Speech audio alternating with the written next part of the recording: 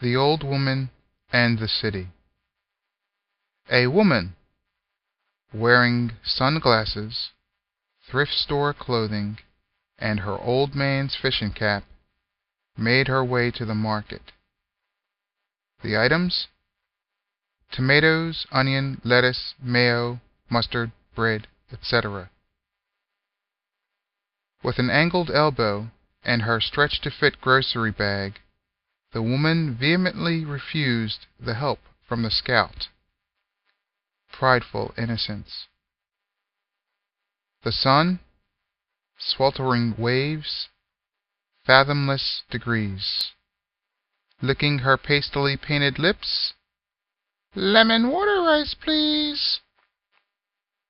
The bait, the bite, a struggle for spite. Too late. With plastic remnants, the old woman could only say, "Bastard shark stole my tuna."